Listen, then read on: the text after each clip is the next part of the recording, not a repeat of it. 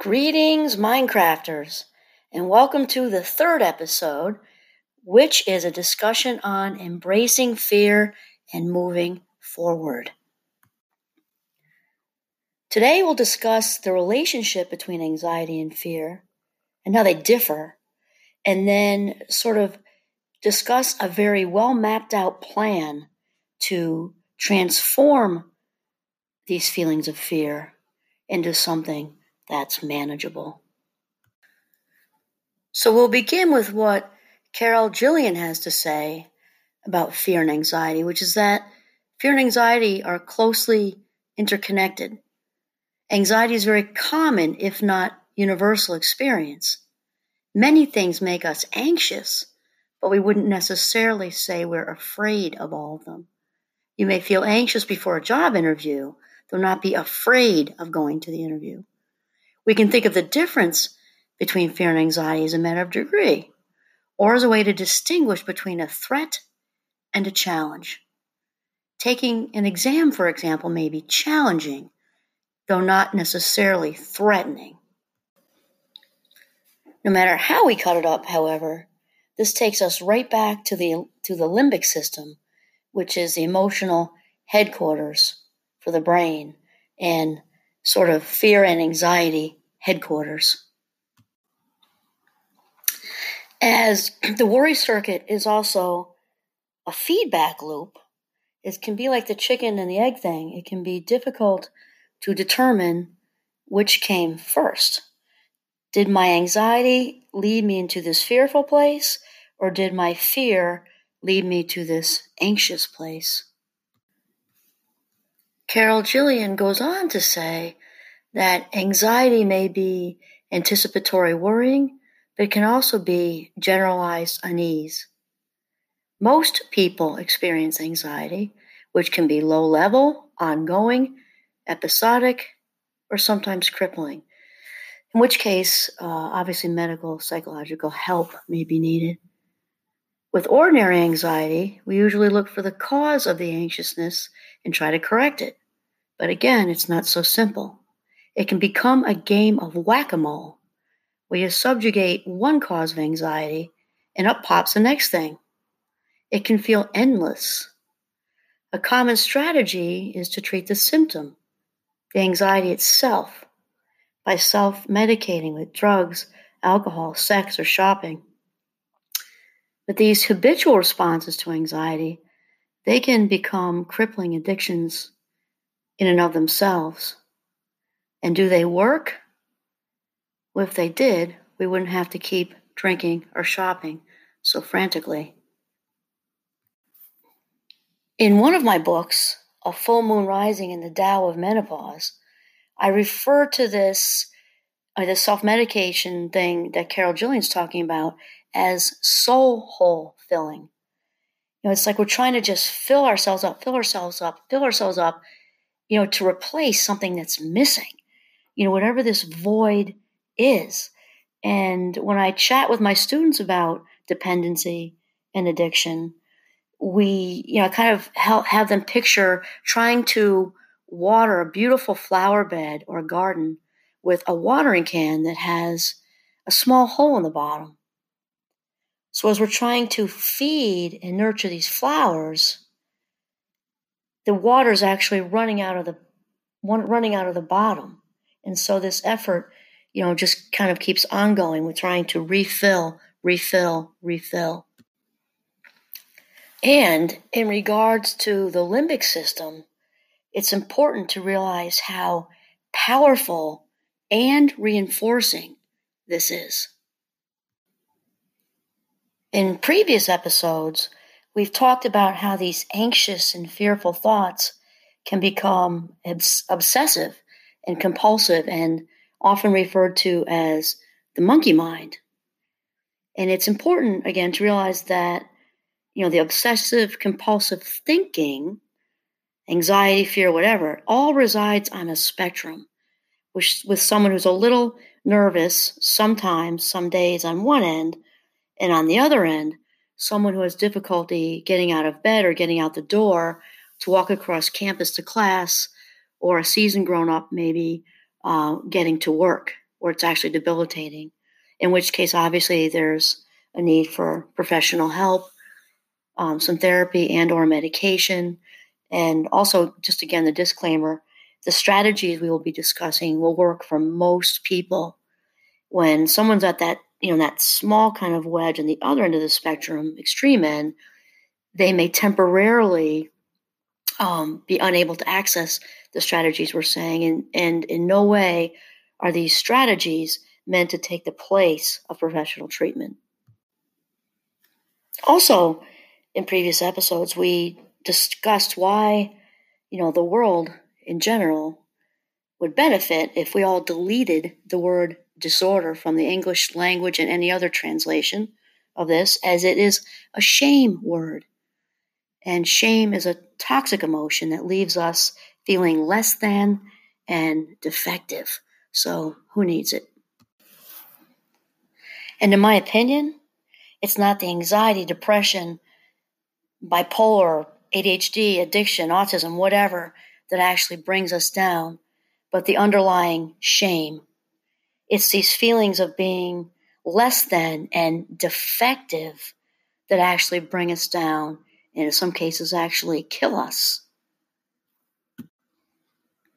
And not our various differences in wiring. I mean, think about it. With support, most of us do just fine.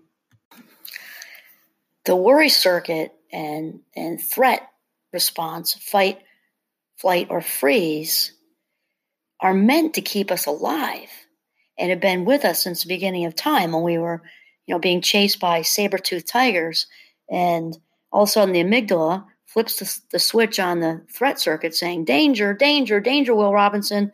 Let's go dive under a woolly mammoth or climb a tree or something. May not help with the saber-toothed tiger, actually, but you get the point. And now, in 2020, we often have a very similar, really jacked up response to, oh no, someone didn't answer my text, and I can tell that they read it. Does this mean that they don't like me anymore? They don't want to date me anymore? Or we have this response to, I wasn't invited to, a corporate gathering with a select few. Does this mean I'm on the outs and I'm about ready to be laid off? This primal response is still in existence in 2020. It's very important to understand that this is a brain thing. Again, it's meant to keep us alive, and now also can wreak havoc in our lives. So in addition to these emotions being powerful, okay, because that survival thing to keep the species going is certainly very, very powerful, it's also important to sort of acknowledge that the worry circuit is also self-reinforcing, which is probably one of the biggest challenges for people trying to conquer the obsessive-compulsive thought process. As this pattern of thinking rewards itself. Remember, I'm saying tendencies because there's a whole spectrum. We have somebody who's, kind of crippled on one end, and we've got someone who's got, maybe is a little neat on the mild side, and then there's a whole middle. So here are some examples, and then we'll bring this back to our anxious and fearful thinking conversation. But I think sharing some examples will sort of put a visual onto what we're trying to say. So years ago, I think I had this one class, 9-10 years ago, I don't even know, and they were just lovely. They got along very, very well, and it was in some psychology class. We were talking about anxiety, and then, called OCD, and I had 2 or 3 of them in there share very openly, which most of my classes, honestly, are very chatty, which I love. And one of them started off with, they all preface this way, oh, okay, so I don't have OCD, but I just want to share with you, blah, blah, blah. So one young lady worked at a pizza place downtown and as a server. And her shift started at 5, and she would go at 4 because the tables were all arranged in diagonals across the restaurant. And of course, after the lunch shift, these would get all, mixed up and out of whack. And so she had to go in at 4 to make sure all the tables were exactly as they should be, because even if they were a couple inches off, she said, it didn't have to be, a total mess, just a couple inches, not feeling symmetrical to her. And she'd have to go in to make sure these were just right before the dinner shift started, as obviously you can't, go around moving tables while people are sitting in them. Another example is a young man I had in one of my classes who was a first year and was very fortunate to have a really good dorm. All the guys got along really well on his floor. They leave their doors open. They borrowed things back and forth, and nobody worried about it. Just a really good situation. Well, this young man had a DVD collection. It was really his thing. And he had those kind of towers with the slats where you put all the DVDs in there. And he had several of these. So one day he was headed to class, and he said one of his friends came up the hallway and said, "Hey, thanks for letting me borrow that movie the other night. I went ahead and put it back for you." This young man then explained to the class that he literally froze in the hallway, and not because he cared that his friend borrowed the DVD or that he thought anything was wrong. And class was starting in about 3 minutes, and he said he remembers a feeling of not being able to stop himself. He had to go back in his dorm room and check the towers of DVDs. As it turned out, he had them arranged alphabetically and by genre. Had to dump I think he had 4 or 5 of these towers, had to dump them all out and rearrange just to make triple sure that they were all okay before returning to class. And then the last one had to do with a young lady who was a self-proclaimed fashionista. And so she described her closet to us. It was all arranged by the seasons, with the earth tones in the fall area, the reds in kind of the winter area, and then there were the whole, pastels in the spring, summer area. Shoes matched the purses, blah, blah, blah, blah, blah. You get the idea. Well, one day when she went to class, her boyfriend thought it would be funny to mix up her closet and switched it all around. And I'm sure you can kind of guess where that went. She then explained to the class that, everybody was kind of chuckling with her because she, I don't think, realized until that moment, how strong, this sort of pattern of thinking and doing really was. So even though they were chuckling with her, and at the same time, there was a little kind of undertone of seriousness to it, because she ended up missing an entire day of classes, and she had a work study job. And this is a top tier student, straight A's, didn't miss a beat. And she talked about it while kind of chuckling about it. She also sort of acknowledged the fact in that moment that she could not stop herself from putting her closet back together. I will use the very common example of going back to check if a curling iron is on, or if, we lock the door, which certainly applies across the board, students, seasoned grown-ups, whomever. So let's just use an example where it's a student trying to go to class. They head out the door, they're all ready, backpack all set, walking across campus. They're about 3 minutes from campus when all of a sudden they realize that, I may not have locked the door to my dorm. I have my brand new stereo in there, or worse, let's say they borrowed somebody's brand new something. So all of a sudden the thoughts start, rolling through. What if? I borrowed this new stereo, whatever, and what if my roommate's not there and somebody gets in, and what if they steal it? And then how will I explain this to my friend? So the student's minutes from class, and they're about to sort of swap out one stress for another. So the stress that they're about to swap out is if they go back, then they will then be late. So all those thoughts start as well. It's embarrassing to walk into class late. I have to say, excuse me, pardon me, it's a big class. What if the professor, gets mad at me, takes off points for participation, doesn't have the class count for attendance? What if I'm just a straight A student who has a really good relationship with the professor? What if they think less of me? And whatever, right?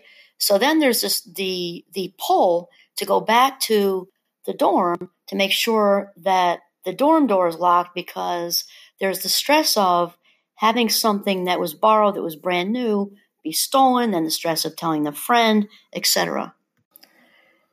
And I'm sure you know where this goes, right?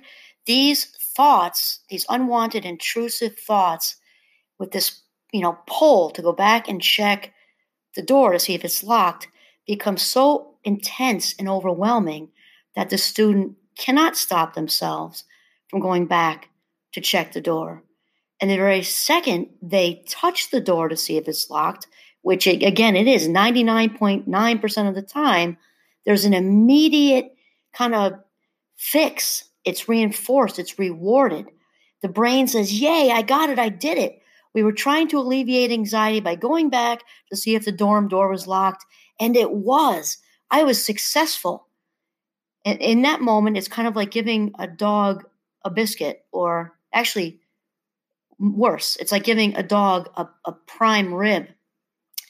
This is a big, big reward for the brain, which means that the very next time that there's an intrusive thought to go check if a curling iron was left on or check a door, that this pull is going to be even stronger. And then so on and so on and so on. This is why many people refer to OCD. And again, I've changed that to OCT, obsessive compulsive thinking, for our purposes of discussion.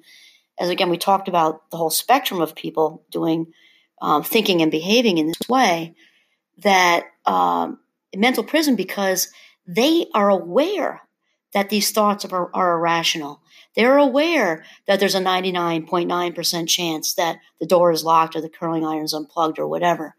And yet they still get so wrapped up in this feedback loop that it feels endless.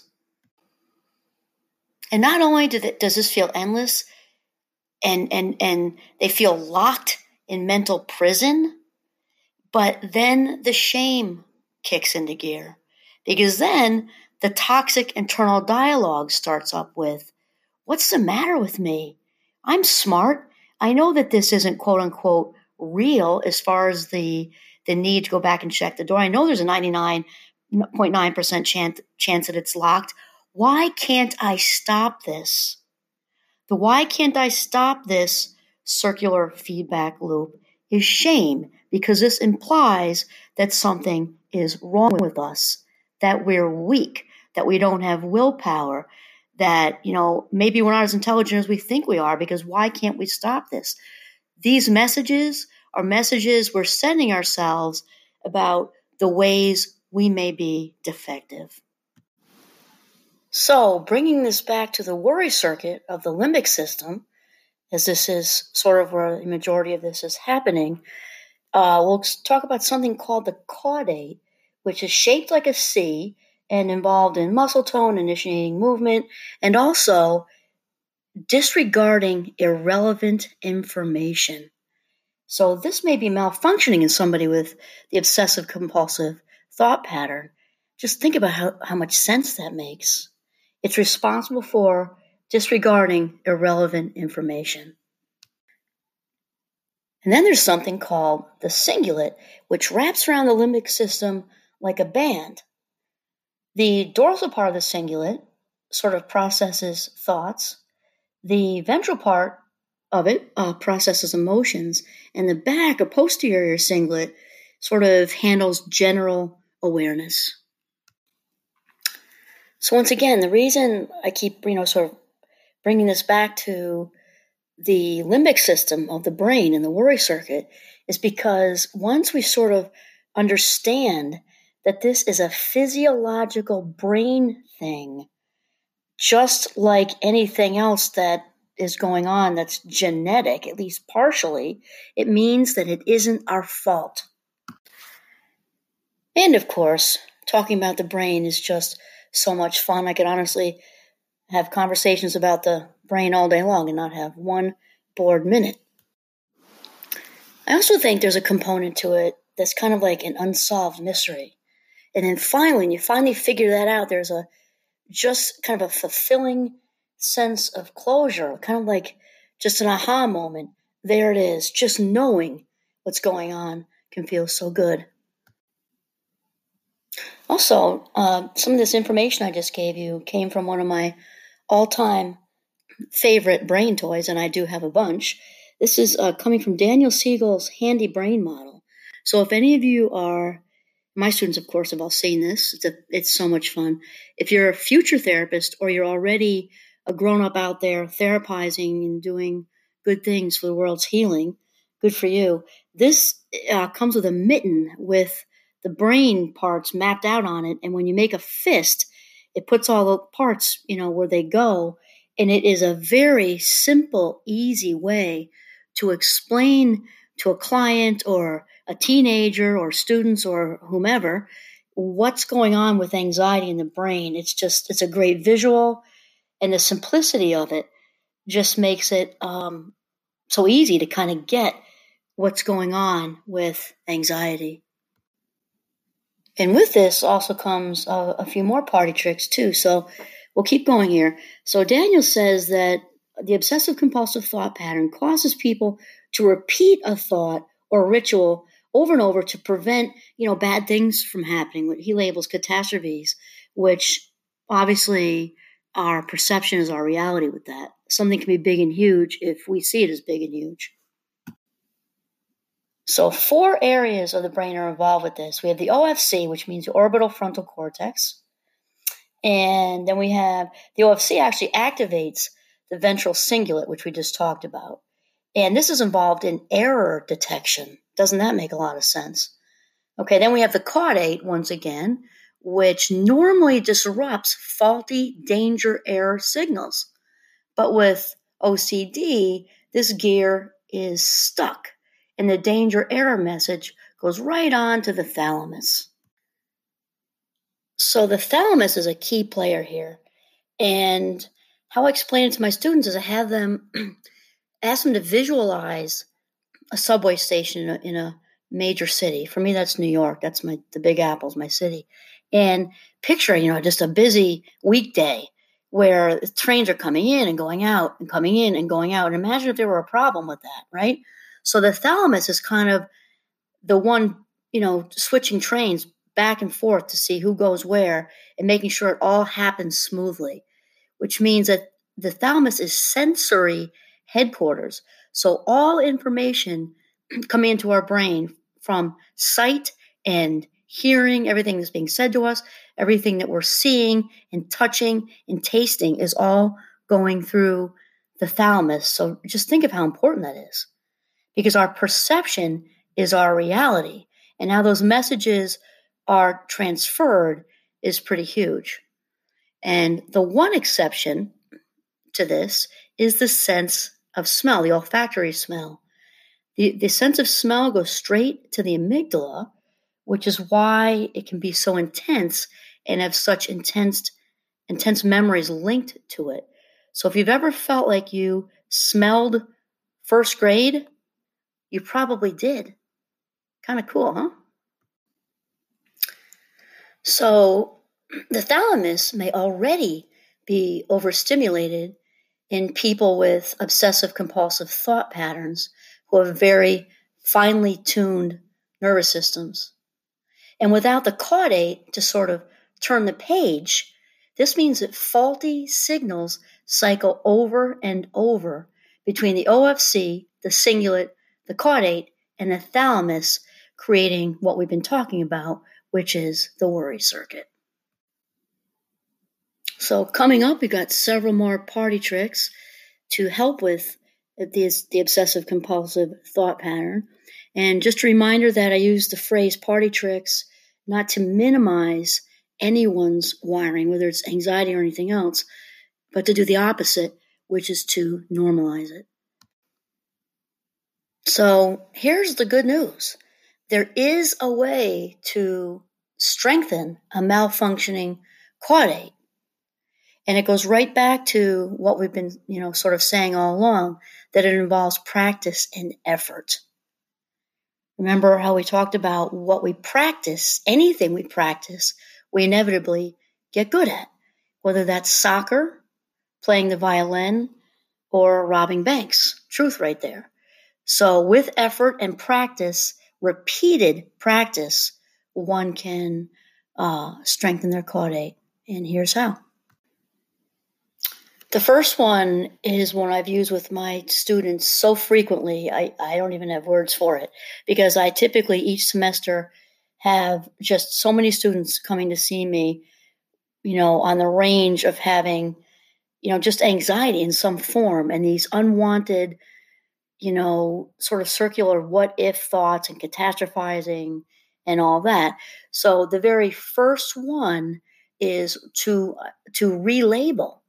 And I actually have them, we all kind of say it as a group.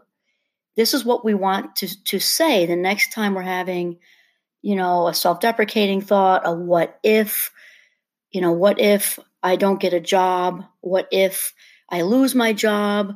This whole thing going on. What we say, what we talk back, how we talk back to that is to say, it's not me, it's OCT, or obsessive compulsive thinking. Daniel has his OCD, but we know how I feel about the word disorder. So let's say this again. This is not me, it's OCT, or it's not me, it's OCT. And this helps us to separate our wonderful, amazing selves from a brain thing. It helps us to cease to identify it and to internalize it and to bring it into the living room, as I tell my own kids. It separates us from what's going on in the brain.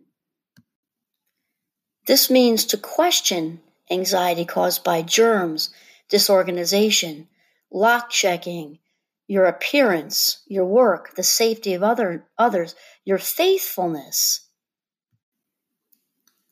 the fear of harming yourself or someone else, the lack of perfection, or trouble throwing away something you might need in the future.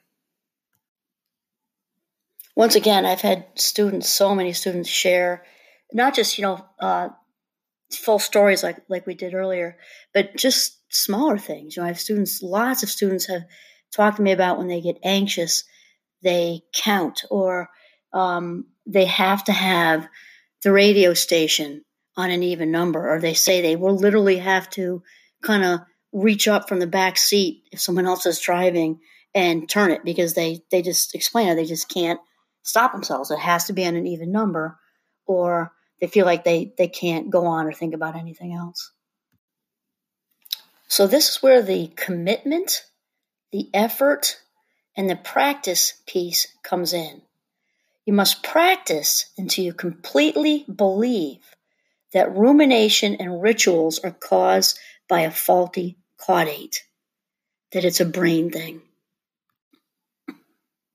Separating yourself, your amazing self, from this chemistry by saying, this is not me, it's OCT, or it's not me, it's OCT, and ceasing to identify with a physiological process. Okay, so the first party trick was to relabel, it's not me, it's OCT. And the second one is to reduce.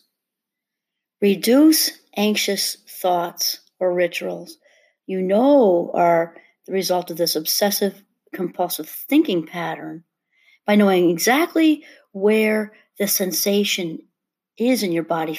Just feel it. Is it tight? Does it feel like pressure, heaviness, etc.?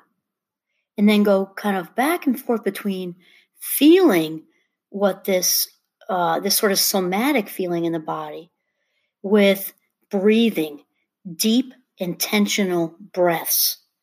Because remember, a deep, intentional, puffy lungs breath has a very neurological result of returning the mind into the body, which means is bringing the mind out of the past or the future and returning it to the here and now, which is immediately calming.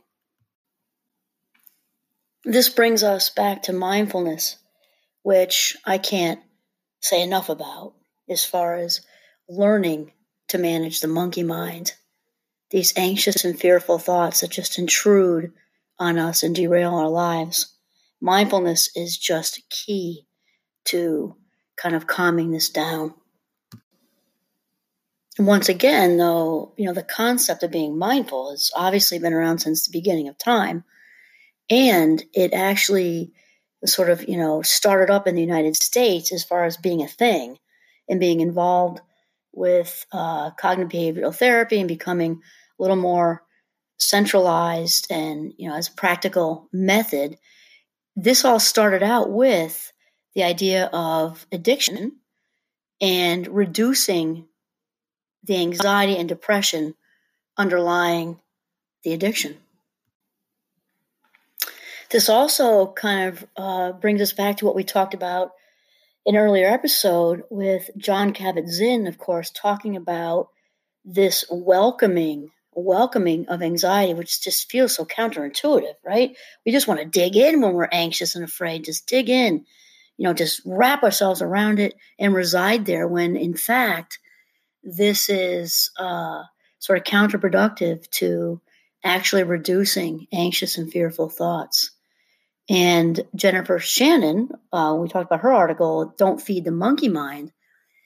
She says something very similar. When she talks about her welcoming breath, with each deep inhale and deep exhale, to actually welcome the anxiety, because again, counterintuitively, it actually, by welcoming it, we talked about the unwanted guest too with Jon Kabat-Zinn, by welcoming this unwanted, intrusive, sort of annoyance, it actually dissipates that much more quickly when we don't resist it. We also remember that which we resist will persist, right? Or how it's said kind of out in the world is when people say, don't give any more energy to that, that's spot on. Because what we continue to put a big brick wall up against is going to build and build and build its energy. Instead, we need to yield to it and let it go. And Carol Gillian also says something similar, because she says that the alternative is to work with the anxiety as it presents itself, without necessarily seeking a cause or expecting an immediate solution, which is, of course, what we want, right? But it doesn't work that way. She says, welcome it even as part of an open door policy, just like the others are saying. Carol continues to talk about a strategy that she has found helpful, which she calls touch and let go. And she says when a feeling such as fear presents itself, the touch part is that you acknowledge or welcome the fear. You don't push it away. You really take a look. Then, having welcomed your anxiety or fear, you let it go. And she also says this is far from a one-shot solution. The fear may remain after you release it, or it may come up over and over again. But still, she says, let it be there. Make friends with it. Then, breathing out, let the fear go out into space. Okay, so we had the first one was to relabel. This is not me, it's OCT. The second one was to reduce, anxious thoughts or rituals by being aware of the body, and then moving towards the welcoming breath. And the third one is refocus, which means to shift our attention to something we enjoy and makes our heart sing, whether that's exercise, crafts, or baking or whatever. Though I can't say enough about the exercise piece. Not only mentally, but physiologically, it does wonders for anyone. It does wonders for anyone, period, but it does wonders with reducing anxiety and depression. Especially with OCT, or obsessive compulsive thinking patterns, it is especially important to activate the nucleus accumbens, which sort of sits on the head of the caudate, and it's involved with releasing one of the feel-good neurotransmitters, dopamine. And this is like putting oil on a stuck gear. Okay, so we have relabel, reduce, refocus.